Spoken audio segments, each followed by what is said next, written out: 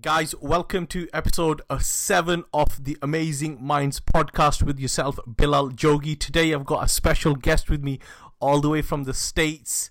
I have Susie on the line with me. Susie, are you there?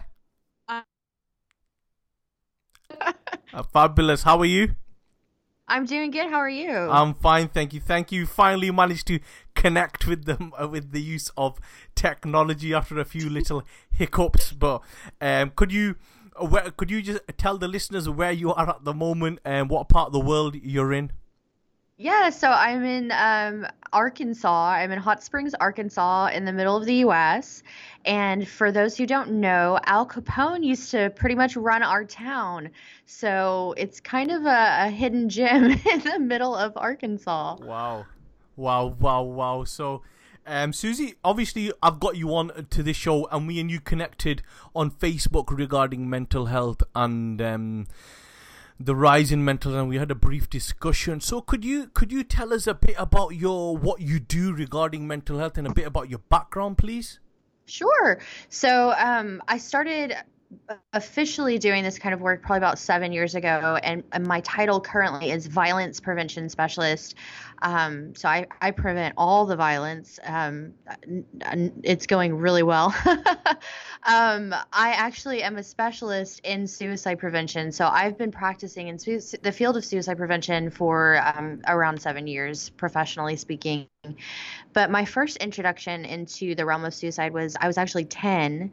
And I lost my dad to suicide. So long story, he was in the military. He was a first sergeant in the Old Guard, which is the ceremonial unit and escort to the president. And a lot of things began happening. And so he began to retire from the military. And during that time, my stepmother filed for a divorce. And a few weeks or so go by, and I remember him coming to me and telling me that we would move and things would be different. And I told him that she had been physically abusing me the entire time they had been together. So a few days later, he found her because they had been separated, and he took her life and then his own. And I just remember being very confused, first of all, because of the situation, because of the adults who were around me and what they weren't telling me, and not really understanding. And so as I got older, I have a very curious nature, and sometimes it gets me in trouble. But I wanted to understand. I wanted to understand what happened to him, what he went through, why he did what he did. And I really wanted to understand why everyone else acted the way that they did regarding suicide and mental health. And so I learned quite a bit. I learned a lot about what stigma really is. I think we use that word a lot, but I don't know that we really understand the history behind it or the nature of what it is and how it has essentially been a part of our society for a long time. And it was used as a punishment, a form of punishment for those people who struggled with mental health issues and struggled with suicide. Of course, a long time ago, we didn't understand physical makeups and biological makeups and things like that when it comes to the brain. And we still don't know a lot. So as far as my work goes, I kind of do a lot of everything. I'm not a therapist and I'm not a counselor, so I don't do long-term care or any of that. I do often find myself in situations where I am speaking to people who are currently in the middle of a suicide crisis, and my role in that is simply to try and de-escalate a situation, talk them down, and then get them to the right person, get them to the right help. It's not my favorite thing to do. It's a really hard thing to do, and it is also very draining emotionally. It's something that you don't just leave at the door, so to say. So I try not to promote that too much. That is something I will do because I want to help, but at the same time, it's not my primary focus. So what I really do is a lot of I speak. And I do training events and education because I feel like we still need to understand this issue more. And that means educating the general public, educating everyone on what mental health is, what suicide prevention is, talking about these subjects, but doing so in a way that is both safe, and promoting the right kind of content, but also getting people bought into this information. I don't know how many times I hear people say, like, I just, I have to do suicide prevention, but I don't want to. I mean, nobody wants to talk about this.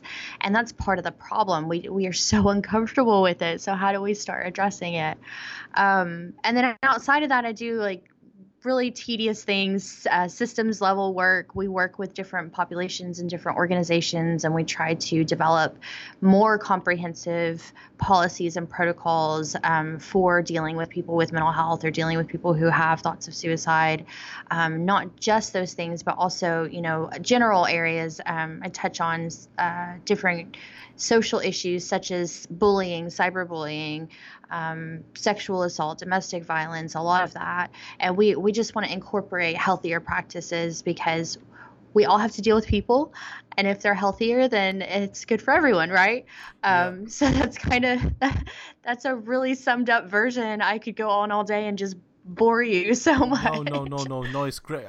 Firstly, I've got a lot of respect for people like you who have lost somebody to suicide, and then they are now helping others, because losing somebody to suicide can mentally be very, it's something that will never leave you. But to turn that into a positive and help others is absolutely, I take my hat off to you.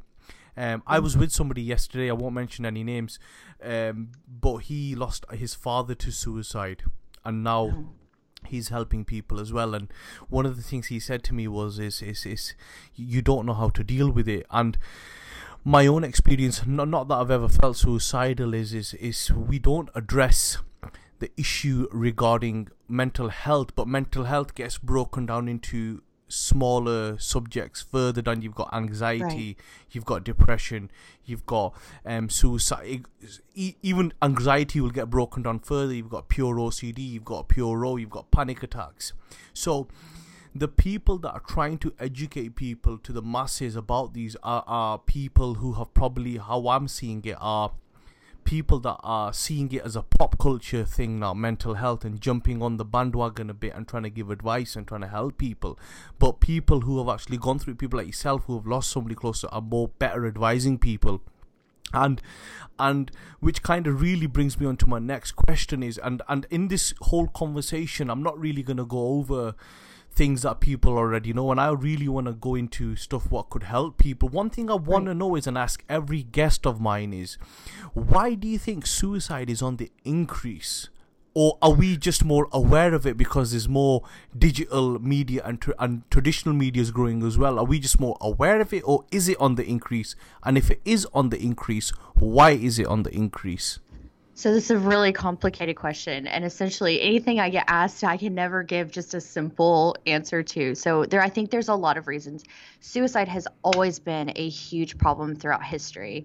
I actually tell people I have the world's largest library on the topic of suicide, and they're like, why would you do that? But I feel like I need to know what I'm talking about. There's actually a book called The History of Suicide. So back in Great Britain, a long time ago, they actually realized that a lot of people were dying by suicide, and so they created a way to catalog that. And you may have heard of it. It's called obituaries. Okay, no, right? I've not come across that. Okay, well, so in the United States, whenever someone dies, they will put that information in the newspaper. And so in the newspaper, it's printed and it'll say their manner of death. And now over here, it's evolved, and it is in such a way that it's a remembrance for that person.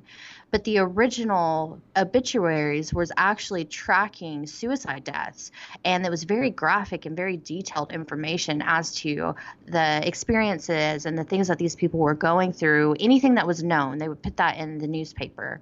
So we know for a fact that this was a big problem, and we do have some data, some numbers on how many people were dying by suicide. However, it wasn't something that we were really tracking, right?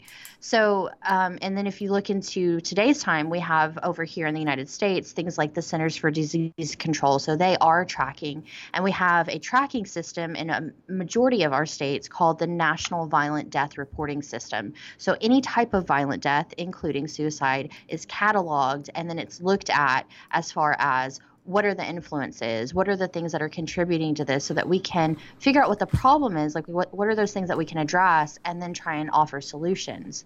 So I do believe that part of it is a data collection piece. I think that we just didn't really have accurate numbers before, and so we've always known it's been a problem, but we didn't know to the extent. But I also think that it is going up. I know just within the past few years, we have seen drastic increases. So if you look at the youth population, and they've been tracking these numbers over the past 10 years, youth in the United States have been dying by suicide 70% more over the past 10 years. It's steadily increased. If you're looking at African American youth, it's actually gone up 77% in that population. And every year we've increased by at least 1,000 more deaths.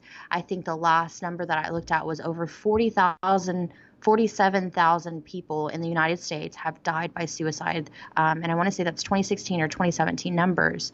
So why is that, you say? I think there's a lot of factors, honestly. Throughout history, so to say, anytime there was social unrest, anytime there was any kind of political discord, suicide rates always went up. Anytime there was any kind of economic distress across the society, suicide rates always went up. So if you look at the Great Depression, for example, that's one time. Anytime there was heavy war periods, especially if those members of society who were fighting in war were out of the country, because that adds stress, because you don't have those core members who are here contributing to your society, right? So you're talking about a general amount of stress that's building on top of everyone. I don't know of any social stresses in the United States right now. Do you? So Yeah. I think, yeah, exactly. I see it all the time. We see so much political discord, and it's just a disconnect, right? So then if you pare it down past that societal level, you start looking at things like within youth populations, social media, for example. We don't know a lot about the impact of social media. We're still learning a lot because the internet is relatively new in the scope of humanity, right? So we have a lot that we need to understand. But there is a study, and it's called psychological dissonance. And essentially it says that when you're behind a screen, you are not in reality. You are in the reality of that screen. And so things on the other end, people on the other end of that reality don't seem the same. They don't come off the same to you. So there's your cyberbullying factor. They may not have bad intent every time that they're cyberbullying, because they don't realize there is an actual human being on the other end.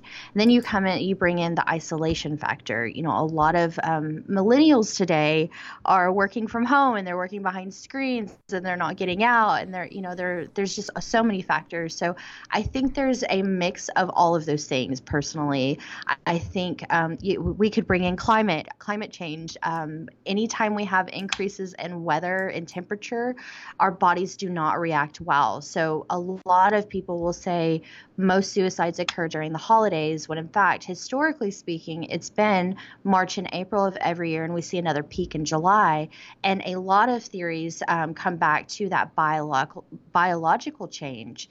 And there's such an increase in temperature, and our brains just don't really like that. And so we have these suicidal ideations or depressive episodes, or whatever other type of mental health episodes, as our bodies reacclimate to that new temperature. Well, again, climate change is changing, so we're seeing temperatures being shifted around, and it's affecting our numbers of losses. I mean, I could go on and on and on. No. I fully agree with some of the points you're saying. Maybe because of documentation, this kind of information wasn't available. As a day job, I run a social media agency, and I agree with what you're saying regarding the screen element of things. People are, I think if you look at platforms such as Instagram, what's starting to happen is, and people are being more aware of this now, is people are starting to compare lives to other people's lives, and thinking, oh, why am I not living a life like that, or why do I not have what that is? But if you take a step back, you don't know what's real and what's not real. And that is playing a part. But yeah, millennials have a huge problem with this because, again, you forget sitting in front of a screen. They're not even speaking to people. They just WhatsApp conversations across to each other, and having a human conversation is very alien to them, especially in the UK. But I don't want this podcast to be very doom and gloom. So I'm gonna come to a question. No, well, not doom and gloom. I want people to get hope from this. That's why I've got you on, and that's the key for me. And I think nobody should lose hope. And I'm all about you should never lose hope, because you've not seen what's gonna happen tomorrow. Nobody has. We can assume the worst, but we don't know what's gonna happen, and that is a fact. What I want to know is, when people are suicidal, they're very fearful for asking for help. They're very fearful. One of the fears they have is, am I going to get taken away in a straitjacket? Am I going to get locked up in a room and nobody's ever going to see me again? Your mind runs away with the most wildest thoughts you can think of. What I want to know is, when somebody asks for help, and a professional is helping them, from your experience, what kind of help is given to them? Is it more psychological? Does somebody sit down with them, have a conversation regularly? What kind of processes are out there, or help is out there to help people who are suffering? So you love asking really difficult questions. That's what we're about. That's what we are about. Good. I have to say, it's different. It's different every place, and so. So in the states, if somebody was feeling slightly suicidal, and they, Unfortunately, in some of our states still, and I don't believe that anyone's actually following through with this. However, some states are still able to criminally prosecute someone when they have made an attempt. That's where we get the term commit suicide from, because historically speaking, it was a crime.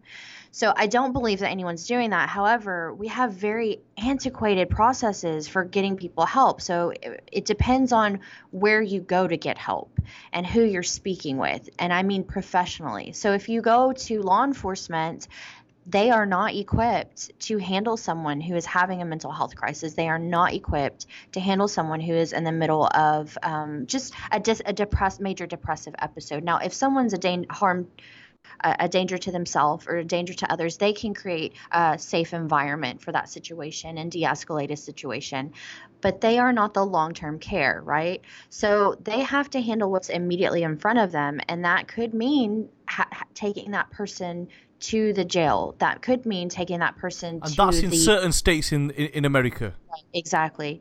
And that could mean taking that person to the emergency department. So we have some really good programming for law enforcement. One of those programs is called crisis intervention team training, and that is to train them on how to better talk to people who are having a mental health episode at that moment, and how to connect them to the right types of resources. So, law enforcement is really limited, and not in their professional, like who they are, their role, but just what their protocols are, what their policies are. And it's because the times that we set these agencies up was so long ago that we didn't look at mental health issues. We didn't look at suicide as a societal issue. We didn't even think about it. So things were kind of built along the way, and we're having to update those things. So our community has put a lot of investment into creating that opportunity, creating that training, and then building bridges between the resources, because we don't believe that people should be arrested. We don't believe they should go to jail when they have mental health conditions. Unfortunately, if you're speaking with different other professions, it just depends. So one of the great things that's happened recently is we have a governing body for all of our healthcare systems, and it's called the Joint Commission. And the Joint Commission essentially sends out alerts, they send out notifications, they send out mandates. And if they send out a mandate, you have to do what they say, or you can get in really big trouble as a hospital system, right? So one of the things they sent out, I want to say it was late 2017, was a Sentinel event, which is essentially it's kind of letting you know that something's about to change.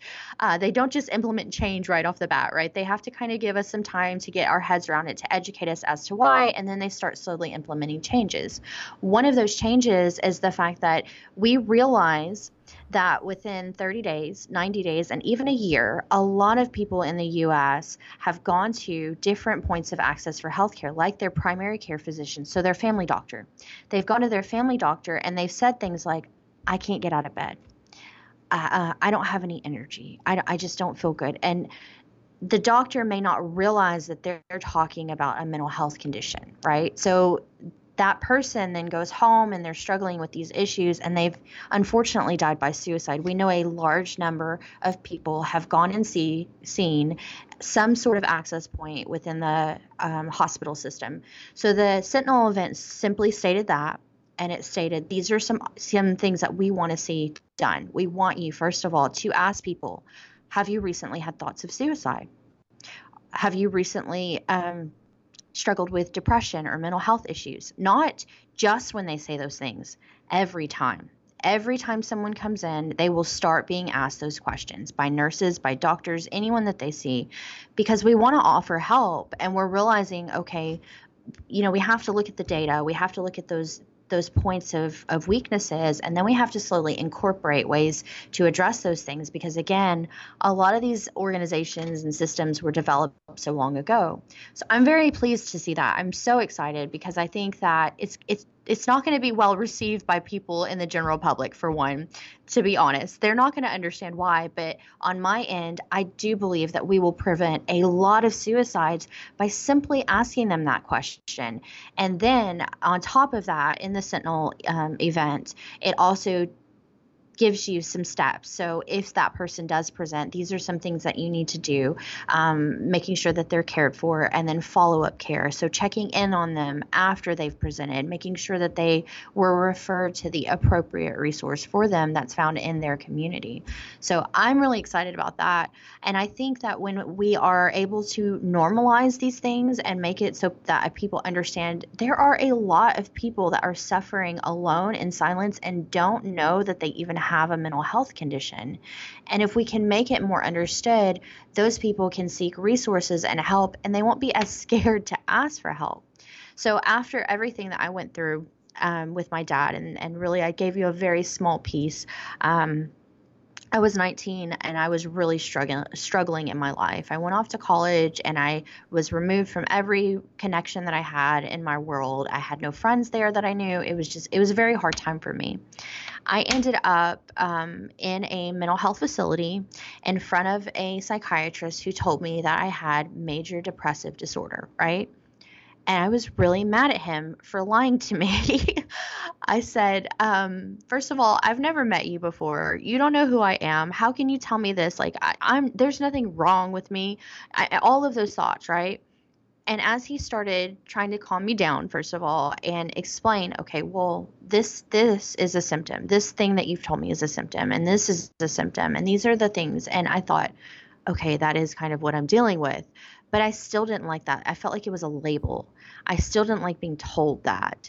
And I really fought it for a very long time. I fought letting anyone know, right? Especially like to announce it across the world on a podcast. But I fought it because I was so concerned with what other people would think of me. And I realize now, looking back, that's what we're all dealing with. We don't want people to see us as being labeled. We don't want people to see us as being broken. I think that we put that connotation on people. And I am a highly productive citizen. I do a lot of things for my community, for my state, and not because I'm doing it for whatever reason. I'm doing it. It helps me. It helps me be better. Being active is one of my most important types of self-care, because if I don't, I will sit at home and I will not get out of bed and I will be very depressed, right? Of course. Yeah. And that's your kind of way of giving back to the community as well. Just to kind of add into that, anybody that's listening, I don't want anybody to lose kind of hope with that. With the development of the internet, there are many ways you can get help now. So some people who are maybe suffering from mental health issues or are suffering from suicidal thoughts, and you think, oh, I might get there's no help out there for me, or some people message me from certain countries where there is no infrastructure for this at all.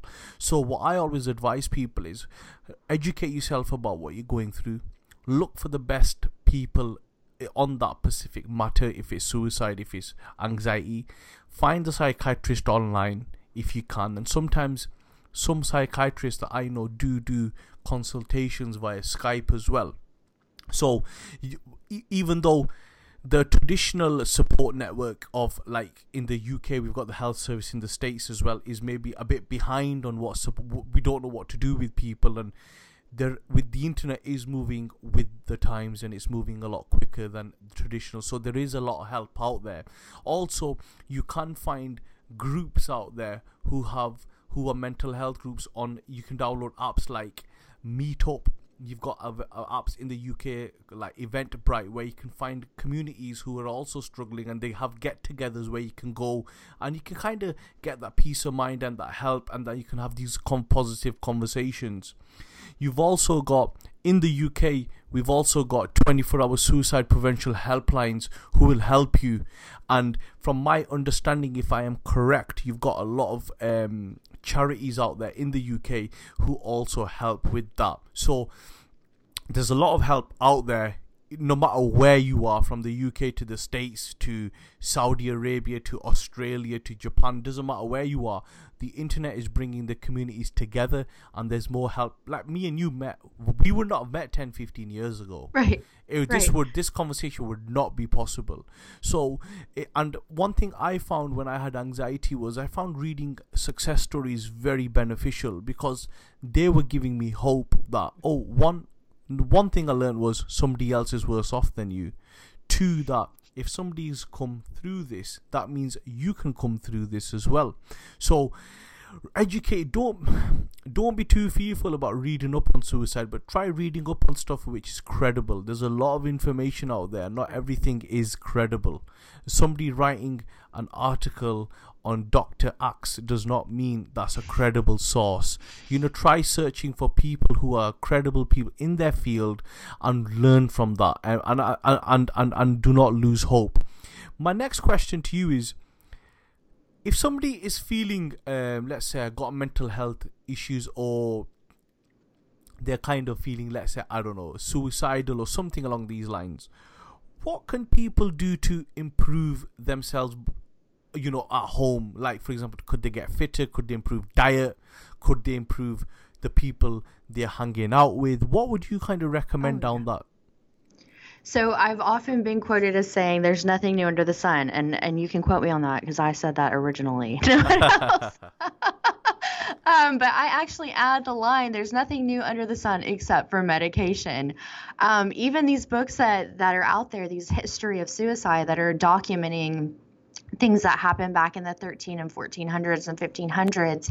It's amazing because they said those things. They said, get outside, exercise, eat right.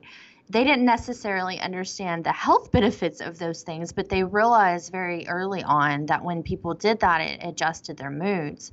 So it's so important that we take care of ourselves, and that means many things. And, everyone is unique. So one person's type of care is very different than another person's type of care, and it's important to keep that in mind. Me, for example, I have to make myself go and do things, because if I don't, I won't. And I don't think people realize that, and they see me as being very active, but it's important for me. Whereas someone else would not want to necessarily be as active as I am, and that's completely fine for them. So one of the main things is sleep care, sleep hygiene. It is actually a causal factor. It is not a correlation. We know for a fact that if your sleep patterns are off, you will have poor mental health, especially the longer that you endure having irregular sleep patterns. And that can mean sleeping too much. That can be sleeping too little. I actually go back and forth between insomnia and wanting to sleep all the time, so that's fun. But sleep care is number one. If your sleep is off, it is so vital that you try to regulate that. And that is a very good starting point for if you're talking to someone who you're worried about and you're worried about their mental health. Just ask, how have you been sleeping, right? Such an unassuming question. How have you been sleeping? You're not trying to say, like, how's your mental health? Are you okay? Are you depressed? You're simply saying, how have you been sleeping? But I think, especially in our society, we are on our phones. late at night. And that screen light is actually very bad for us in order for us to actually go to sleep. And then how many of us are thinking about all the things we have to do the next day, or, whatever else. And so it's very important to allow our body's times to transition from periods of activity into those sleep. And then outside of that, you're right, making sure that you eat healthy. Exercise is such a huge and a very vital thing for people who are trying to take care of their mental wellness. So I know a lot of advocates in this realm who have bipolar disorder, schizophrenia, and different types of mental health conditions. And one of their main ways to regulate that is through physical activity. So they work out religiously because that is what is good for their mental health. And relationships, I loved what you said. I love the fact that you hit on so many points of resources, where it's not just helplines. It's not just this. It's not just that. There's so many different options out there, but resources are so important. And that can be relationships. That can be having someone that you find on the internet by accident or however, who has a similar experience. You can meet him on Tinder. Oh, there's that. Be very careful with that one, though. But hey, I guarantee you someone out there in the world has met someone on Tinder and they were good for their mental health. Yeah. Might also have the opposite, but probably someone has had a good experience, right? Of course, of course. So I think it's so important never to take away from resources. We never limit resources. We never say, well, this didn't work for me and it's not going to work for you, because that's just not true. For every resource you name, someone will have had a good experience and someone will have had a bad experience. But for that person that had the bad experience, it just wasn't right for them. So let's find the next thing. Let's look for the next option. And knowing what is good for you is so important. So when looking at your mental health, one of the first things to do is to sit down and think, okay, for me personally, I know I can spend this much time watching TV, right? Otherwise, I want to do that and just sit in the bed and not get out of bed. So that's not okay for me. It's not okay for me to oversleep either. I get into a very unhealthy pattern of thinking. I get into a very unhealthy set of just having no energy and not wanting to get out of bed. So I know if my sleep is off, it takes me a few days, about 3 or 4 days, depending on how long my sleep has been off, to re-regulate that sleep pattern. I have had to learn those things, though, and I've had to learn the very hard way because I wasn't paying attention while they were happening in the beginning. And had I been paying attention, it may not have taken me as long as it has to get to where I understand myself a little bit better. So for other people, I say, think about it. When you start getting into those, when you start having those triggers, when you start having those red flags, what are those red flags and why are they happening? What are the things that are occurring during those time periods? Are you under a lot of stress at work? Are you not sleeping well? Are you eating something that's creating a problem? I mean, there's so many things. And once you figure those things out, you'll be much happier, much healthier, and you'll feel so much better for yourself. So, and then of course, there are those people that need medication. There are those people that have major mental illnesses and need medication in order to regulate so that they can function. And there's absolutely nothing wrong with that. I commend them for doing what they need to do and taking care of themselves. And we need more of those people who are regulating, who are taking medications and are contributing to society to stand up and say that this is okay too. There is absolutely nothing wrong with that. When you are taking medications according to how your doctor prescribed them, there is nothing wrong with that. Yep. We want to help people. And can I just add into that? There is absolutely... Firstly, wherever you're listening to this, whatever part in the world, this applies to everybody.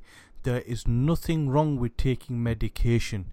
There are people that off the top of my head, you won't know this sportsman in the UK. He plays cricket, and he's called Freddie Flintoff. Google him, Freddie Flintoff. He's been taking antidepressants for pretty much 10 years to function properly, and he speaks openly on how they've helped him just function a normal life. There is absolutely nothing wrong with seeing a professional and saying, I've got a problem.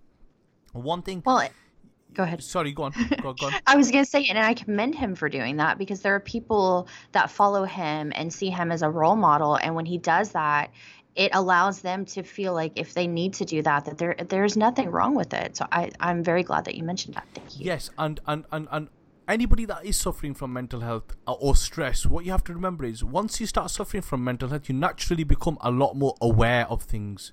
So you start thinking, oh, well, I never used to suffer from this, or this never used to happen. Stress will always be there, and it's always going to be there in life. As you get older, always life changes, things change, stress will always be there. So first you have to learn to accept that. So that's the first thing. The second thing is be very careful of what you put inside your body. This is very important.